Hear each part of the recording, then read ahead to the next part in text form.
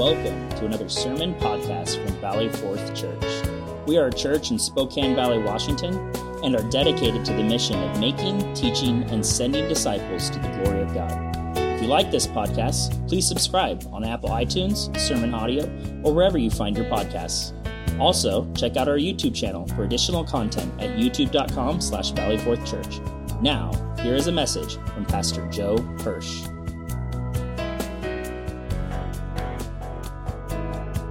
We're going to be in Luke 23 this morning as we begin a new series that will take you into the experience of eyewitnesses of the cross. And we'll go over what they saw and bring you into the great story of salvation. The text that we'll be drawing from today, as I said, is in Luke 23. So as we stand and honor the Word of God, allow me to read it in your hearing. Luke 23, verses 13 through 25. Let us hear God's Word. Pilate then called together the chief priests and the rulers and the people and said to them, "You brought me this man as one who was misleading the people. And after examining him before you, behold, I did not find this man guilty of any of your charges against him. Neither did Herod, for he sent him back to us. Look, nothing deserving death has been done by him. I will therefore punish and release him." But they all cried out together, "Away with this man, and release to us Barabbas," a man who had been thrown into prison for an insurrection started in the city and for murder. Pilate addressed them once more, desiring to release Jesus, but they kept shouting, "Crucify! Crucify him!" A third time he said to them, "Why? What evil has he done? I have found in him no guilt deserving death. I will therefore punish and release him." But they were urgent, demanding with loud cries that he should be crucified. And their voices prevailed. So Pilate decided that their demand should be granted.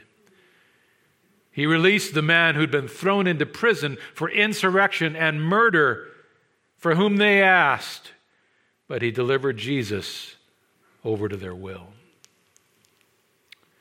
This is God's holy word.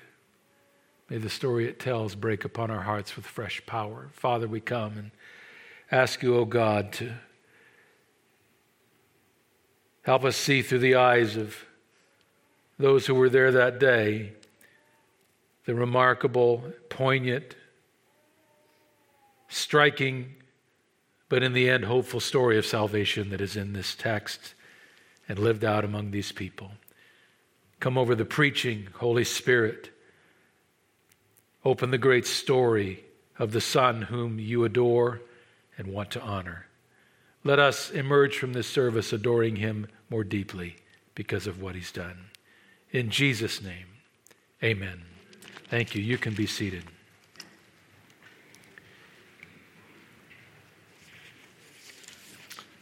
Well, this past week I had the honor and joyful privilege of speaking to the missionary aviation trainees, students at Moody Aviation here in Spokane, and to their faculty, their instructor pilots, and other people from the aviation community in the big hangar there out at Felts Field. It was a true joy.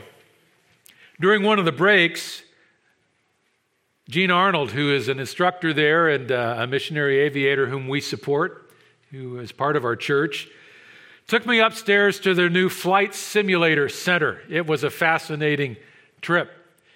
They have several flight simulators that all their students begin their training with before they get into a real airplane. And he let me sit in the left seat of one of the simulators. It's almost kind of a surround sound and surround video experience with all the instruments of the normal airplanes there. And it's designed to replicate in a virtual reality kind of way everything about the task and the experience of flying. The visual field is so computer perfect that every image is an actual image from the surrounding area.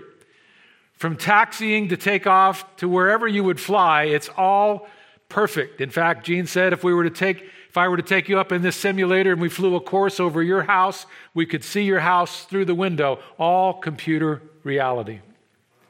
It was a fascinating little experience, and Gene told me that they took one of their first students who had no knowledge of flight, and they put him through 20 hours in the simulator before he ever went out to the flight line and sat in a real airplane. After the 20 hours, an instructor went out with this student, sat him in the airplane for the first time, and with the knowledge that he had gained through the virtual eyes of the simulator, the student was able to pre-flight the airplane, he was able to start the airplane, he was able to taxi out to the runway, get set up on the runway threshold, call all of his radio clearances, take the airplane off, fly it around the pattern, configure the airplane for landing, get on the glide slope, bring the aircraft down to landing, over the threshold, even to flare the airplane, which is the final moment when gravity takes you to landing, just as effectively as if he'd been in the real airplane for many hours. The only thing the instructor had to do was move the rudder pedals a little bit to keep the airplane on center line after the student landed the airplane. First try. That's fantastic. If you've ever been a student pilot, you know how amazing that is. Virtual reality. The student was able to do that because he saw it through virtual eyes, almost like having been there. Well, we want this next sermon series, which will lead up to Easter Sunday, to do something like that as pastors. We want you to see the cross through the virtual eyes of several people who were witnesses or who were participants in the crucifixion story. We want you to take you through what they saw, these eyewitnesses of the cross. We want to tell you their stories from Scripture and link them to your story of faith and link it all to salvation's great story. Today we're going to begin with a notorious but little-known character named Barabbas. Now, most Christians who've got some Bible knowledge will be familiar with the name Barabbas and maybe even the story. But they don't know much about Barabbas. Well, relax. That's because there isn't much to know. He's a notorious biblical character, but we have that much knowledge about him. And he's vanished into history, so the Bible scholars can't give us any insights about him either. There is not much to know, but the symbol of his story, the story that his story tells, is powerful, and that's where we'll be discovering some great redemptive truth. So what I want to do today is approach this message in two ways. I'm going to take you through the story in Luke 23 and Matthew 27 about the trial that Pilate put Jesus through and the dilemma that Pilate was in, and then how Barabbas surfaces in that story. I'm going to take you through every moment of that. And then I'm going to take you through what I call the significance of it all. Let's begin with the story itself, and we'll find Barabbas has his place there. Matthew 27 and Luke 23 describe the final morning of the week we know as Passion Week. The week had started several days before with the triumphal entry of Jesus into Jerusalem. We celebrate that as Palm Sunday in our Christian traditions today. He entered the city in triumph, seated on the foal of a donkey, people shouting, "Hosanna to the Son of David." All Jerusalem, it seemed, swept out to welcome him into the city as he came down the trail from the Mount of Olives. They welcomed him as what they thought was the Jewish Messiah, a Messiah who was a political deliverer, someone who would defeat Israel's enemies, the Romans, in a flash of power and brilliance, and who would then bring Israel into a golden age of prosperity and power and peace and joy. That's who they were welcoming into Jerusalem on what we would call Palm Sunday morning, but that's not who Jesus was as he came. He came seated on a donkey to fulfill prophecy that he was the lowly servant of God, and that the true goal of his journey to Jerusalem was to die as a sacrifice for the sins of the people, to be a passion lamb, to be one who gave his life before he returned in power. They didn't understand this. They were looking for him to go immediately to the fortress of Antonia at that high point in Jerusalem where the Roman garrison was, and to destroy the Roman garrison with the word of his mouth and the power of his arm. Instead, Jesus came that morning on Palm Sunday and that evening and the next day, and he swept into the temple and he cleansed the temple. He threw the Jewish leaders and all the vendors and everyone who was violating the law of God, he made a whip of cords and drove them out of the temple. Not a beginning that they were expecting. Then he began to preach sermon after sermon that week of judgment and conviction over their sins and over how they had rejected the love of God and had put their religion before a relationship with the Redeemer. He was preparing them to understand in one final week the depth of their sins so that when he did die on Calvary, they would know that he was the Lamb of God who had suffered for their sins. But they just tasted the sting of his preaching and they didn't know the sweetness of salvation. And so they began to grow in anger against him. The crowds turned against him about midweek and began to question him and filter away from listening to him. Also in that time, the chief priests and the Pharisees behind the scenes had finally been able to knit together their long-designed strategy to have Jesus betrayed and executed. Satan had provided a betrayer named Judas Iscariot. A deal had been struck in a back room of the temple for 30 pieces of silver. The betrayal had been set. That happened the night before, after Jesus had met with his disciples in the upper room on what we would probably see as Thursday night, held a Passover celebration with them, gave them his final instructions, led them down the hillside late that night into the Garden of Gethsemane, where he prayed and agonized with the Father over what was coming.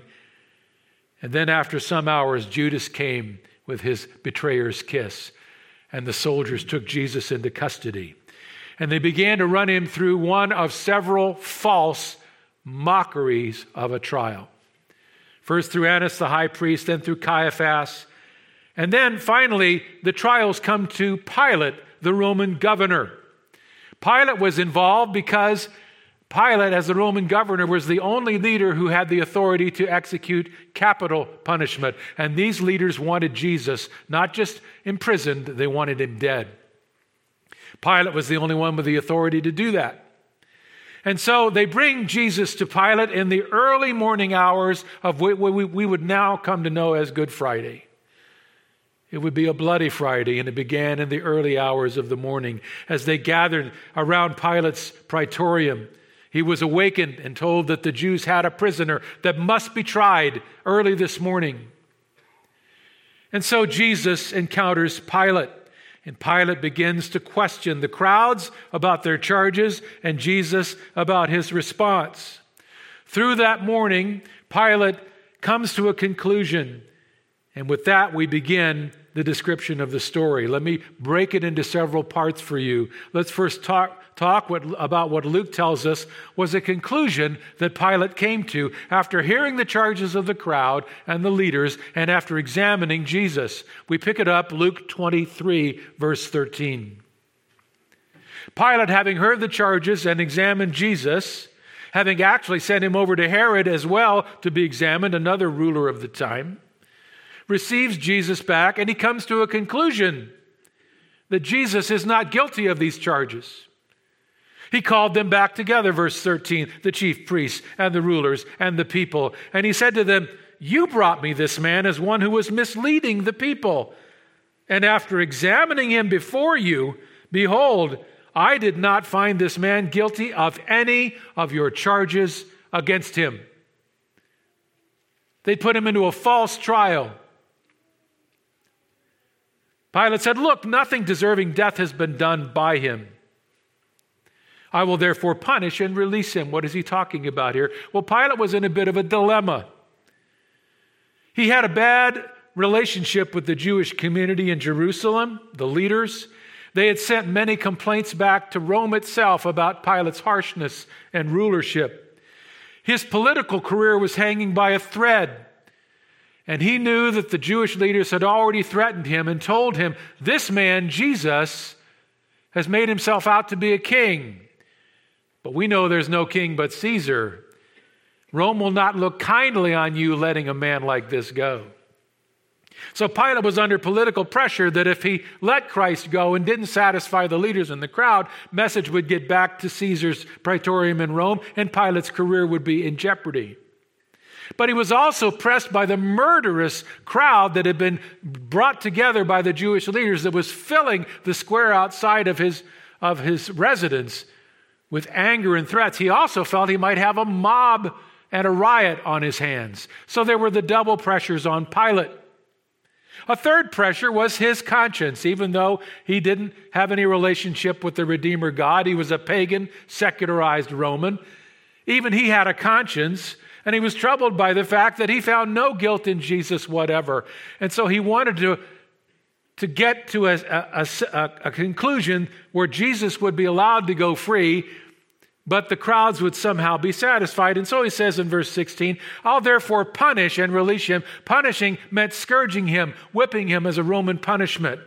He felt that would come across as a warning that Rome took this somewhat seriously. It would warn Jesus from doing anything more like this in the future, and the blood going down Jesus' back from the scourging would satisfy the crowd. So his conclusion comes with an offer. I'll punish him, I'll scourge him severely, and then I'll release him. The crowd, however, would have nothing to do with that. Verse 18, the first phrase. But they all cried out together, away with this man. They didn't want a lesser punishment. They wanted Jesus crucified. Now Pilate comes into his dilemma more deeply. His conclusion is clear. There is no guilt in this man at all. Nothing of what you said is true. But he has to find a way out.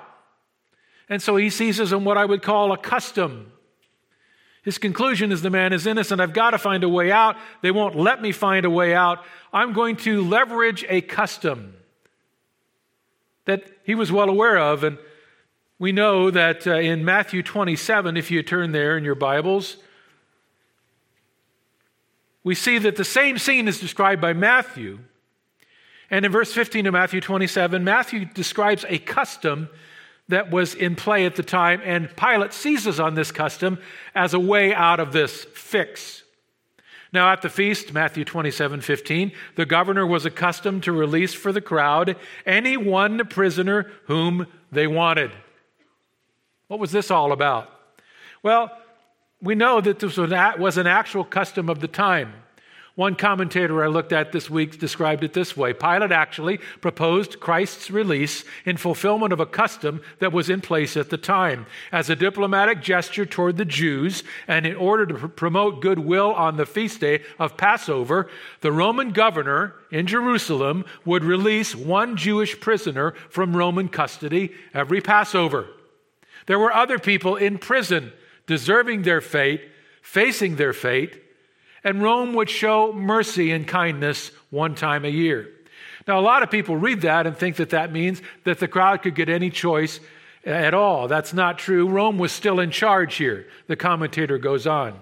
Matthew is not suggesting that the Roman governor would automatically release whomever the people wished, allowing them to choose from all the prisoners in custody at the time. Instead, what he means is that a few offenders were selected by the Roman official in advance, and those few names were given to the people as candidates from which they were to choose one. And the one they chose, Rome would grant an automatic pardon to that prisoner. Complete pardon and complete freedom. If you think about it, that's really what was going on in Luke 23. That's what was going on. Pilate realized, listen, these people are becoming more agitated. My conscience troubles me still. I'm going to leverage this custom, and I'm going to make them an offer. I'm not going to choose 3 or 4 prisoners this year that they can choose from. I'm only going to choose 2 prisoners. And so Pilate, the scriptures tell us in Matthew and also in Mark, chose 2 prisoners. I have a custom, he called out to the crowds. You know I can release 1 prisoner, and I give you a choice of 2. I give you this Jesus of Nazareth, or I give you Barabbas. Now, who was Barabbas? Well, Matthew and Luke tell us. Matthew and Luke both describe. Luke 23:19 says, Barabbas was a man who had been thrown into prison for an insurrection started in the city and for murder. Matthew and Mark actually add that he was also a robber. Now, Barabbas was a career criminal. He started his career as a robber. That's a kind word. The word actually meant a bandit. On all the roads leading to Jerusalem, bandits would hide, and travelers coming to Jerusalem would suddenly be jumped by these armed bandits. They'd be held up, often beaten senseless, and left on the road to die. Jesus told a parable about that, the parable of the Good Samaritan. Well known the bandits were, and much hated by the people because they were defenseless against these bandits. Barabbas,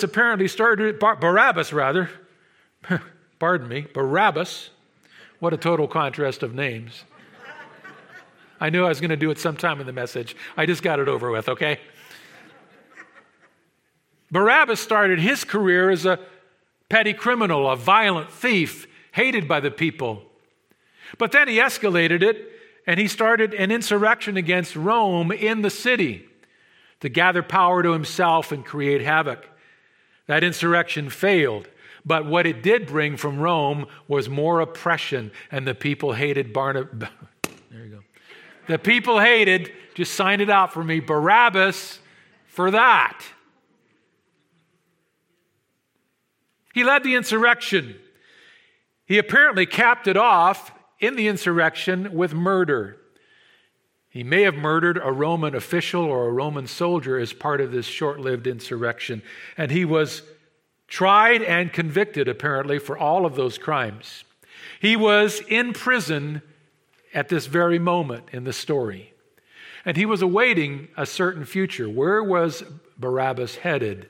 He was headed for Crucifixion Hill, Golgotha, Calvary.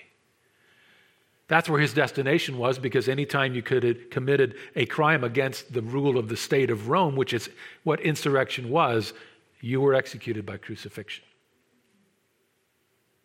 So Barabbas, convicted in prison, awaiting a well-deserved cross in the eyes of the Romans and in the eyes of the Jews.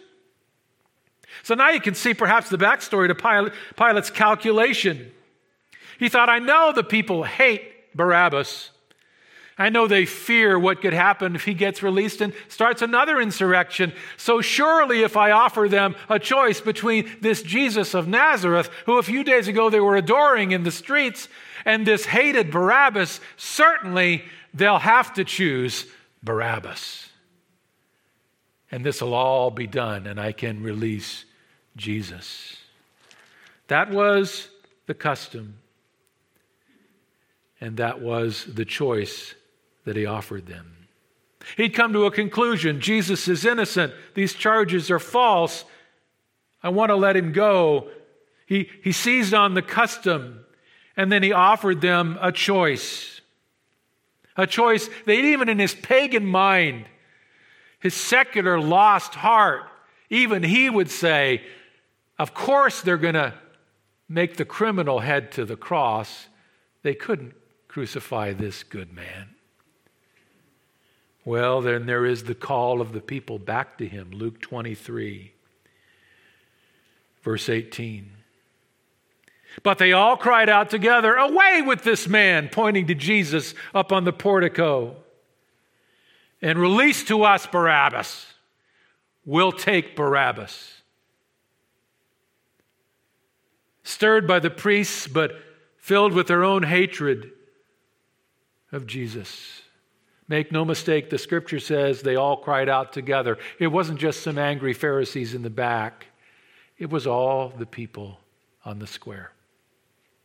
What had happened? From a glorious Palm Sunday morning where they were shouting and throwing their cloaks at his feet, now bleeding for his blood. Nothing had happened. Their true character was just emerging. It's the true character of every man or woman who has their sin revealed. Jesus, early in his days of ministry, described this reality in John chapter 3. He predicted what would happen in John 3:19. He said, and this is the judgment. This reveals the depth of human sin. This is what will be seen, Jesus said in John 3:19. The light has come into the world. What was the light? It's not a what, it's a who. It's the Lord Jesus, the light of the world. He would stride into Jerusalem in that final week. He would preach for 3 years before that. He would bring miracles and compassion and wisdom, but also he would preach of their sin and of his coming death for their sin. The light has come into the world, Jesus said about himself, and people loved the darkness rather than the light. That's what descended on the square that day. Men and women were acting as lost and depraved men and women would.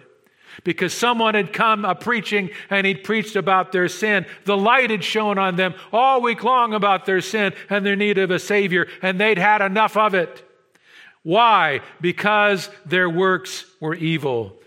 People loved the darkness rather than the light. Believe me, if this whole event had taken place again today, the crowd would shout the same thing. And they do. Oh, what a moment. What a moment to understand that the Bible says we're lost, we're in darkness, we're depraved, we love darkness, we hate the light, and we protect our evil when it's exposed. Well, there was a final consequence to this, and you see it in the last part of the passage. Pilate is stunned. He tries once again in verse 20 to talk them out of this moral madness. Pilate addressed them once more, desiring to release Jesus, but they kept shouting. Look how much they owned it. Crucify, crucify him. A third time he said to them, why? What evil has he done? I have found in him no guilt deserving death. Jesus was guiltless even in the eyes of a pagan Roman. He was guiltless in the eyes of the Father. He was guiltless in the eyes of the world. He was guiltless in every way in his personal life. He was the perfect, spotless Lamb of God, the only perfect man to ever walk the planet. And even Pilate acknowledges this man has no guilt. I'll therefore punish and release him. He makes one final offer. Just let me scourge him. But they were urgent, demanding with loud cries that he should be crucified. And their voices prevailed. Pilate finally crumbles. He owns this sin too. Pilate should never have listened to the people. He should have exercised righteous judgment, bitten the bullet of the politics and the mob. Pilate collapses and decided that their demand should be granted. He gave in to the mob. He let them make the choice. He'll own that for all eternity. He released the man who had been thrown into prison for insurrection and murder, for whom they asked, but he delivered Jesus over to their will. Death for the blameless, freedom for the guilty. Now, people, when they consider and hear this story, have for centuries said, what a shocking story. What a sad, almost mindless moment this was. What a great wrong that was done, and they're correct. In fact, men and women, over the arc of human history, with all the wickedness that has been done or that will be done, in my opinion, this was the greatest gathering of human moral failure and sin and evil that ever took place on a morning. Because they took the spotless and blameless, love-filled Son of God and executed him.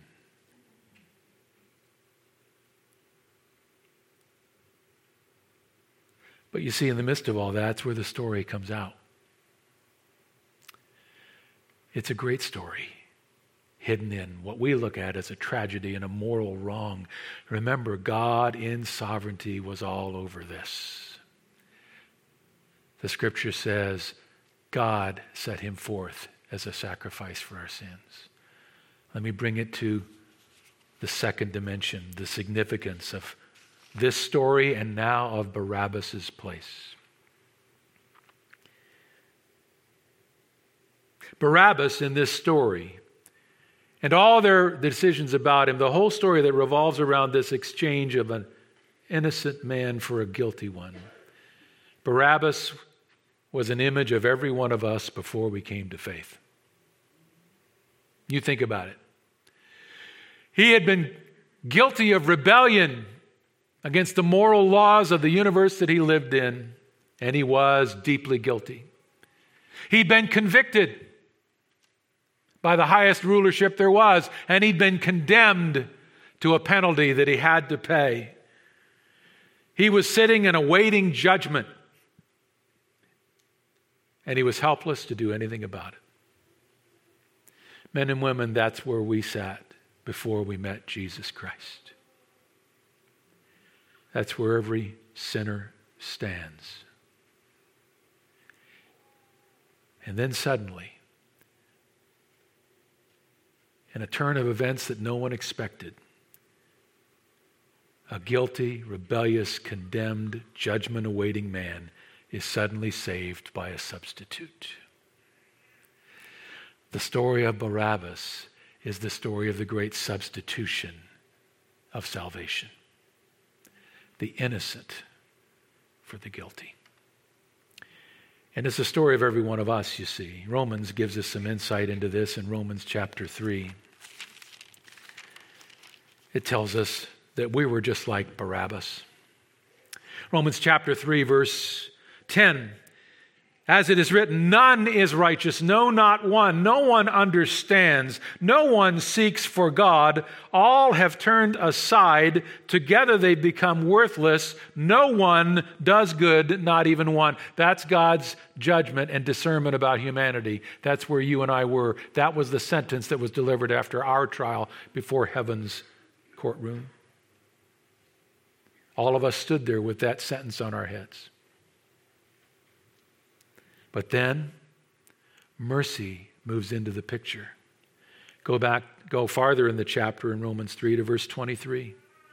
For all have sinned and fall short of the glory of God. You could call that the statement that was made in heaven's courtroom when the gavel fell on your life as you've lived it. And God would say, when I look at you, you have sinned and you fall short of the glory of God. All of us do. We're awaiting sentence, but now look at the miracle that takes place in the next verse. And are justified by his grace as a gift through the redemption. That word means to pay the price on someone's head. The redemption that is in Christ Jesus, whom God put forward as a propitiation. That is a word for a payment that satisfies a penalty. By his blood.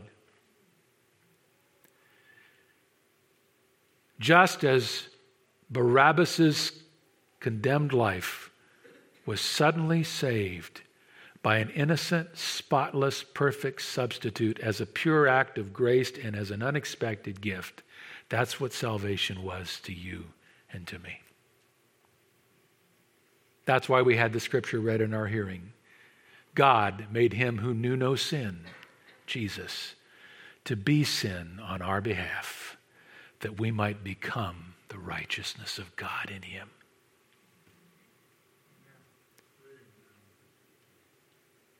Hello, Barabbas.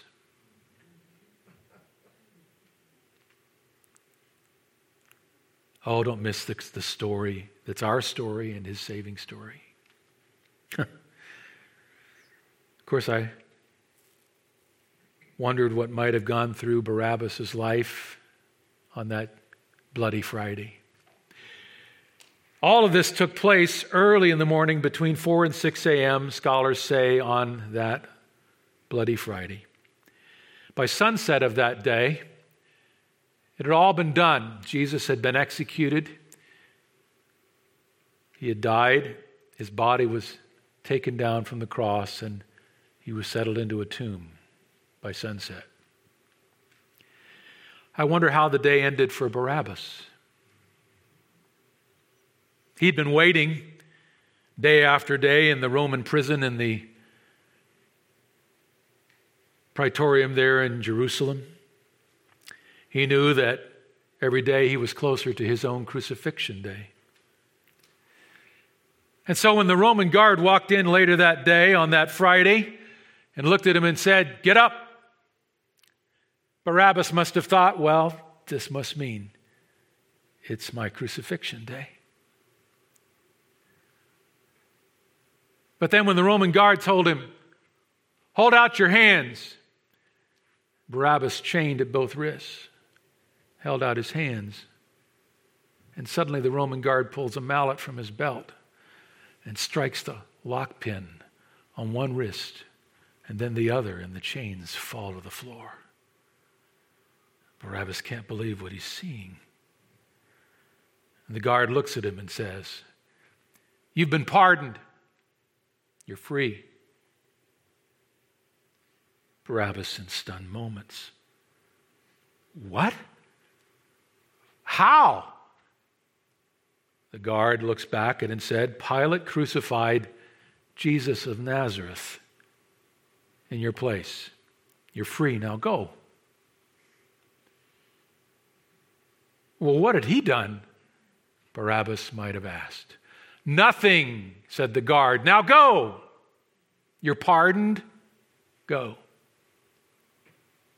Imagine the first moment when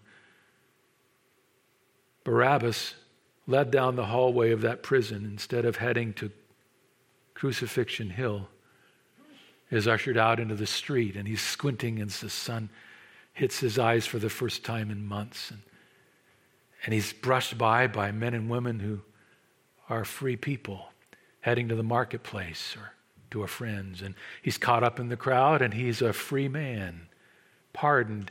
Nothing he had ever done in his past could be held against him by law. Incredible.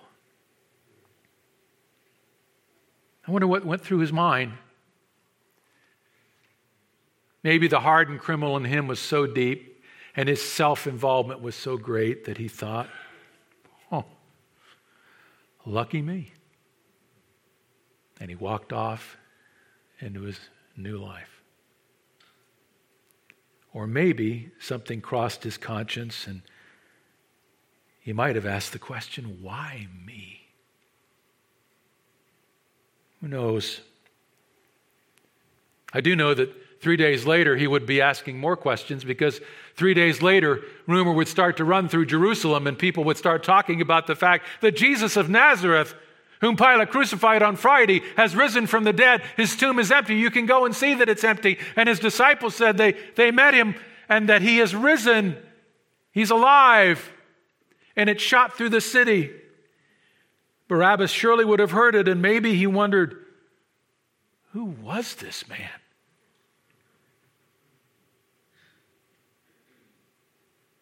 I wonder if he ever saw the real story. Maybe he was in Jerusalem some 40 days later when Peter went a preaching on Pentecost. And he began to preach about the risen Lord Jesus Christ and his death for sinners. And 3,000 in one day came to faith in that Savior. Maybe Barabbas was toward the end of the crowd. Who knows? Maybe he stepped forward and was baptized. He surely had time to think about it, because when you really understand this story, for the rest of his life, people knew who he was. When they met him in a conversation and he says, "I'm Barabbas," they'd say, "Barabbas? Where have I heard that name before?" You're the guy that Jesus of Nazareth was killed in place of. Barabbas had this question to answer all of his days. Who is he? Why did he do what he did? And could he be a savior for me? We never know how that story ended. But if you're here today or you're watching online and you know that you are convicted of sin, you know you're condemned and rightly so, and you know that you are helpless to answer the charges of God against your life, that you're Barabbas in soul, you can turn to him in a moment and be pardoned, set free.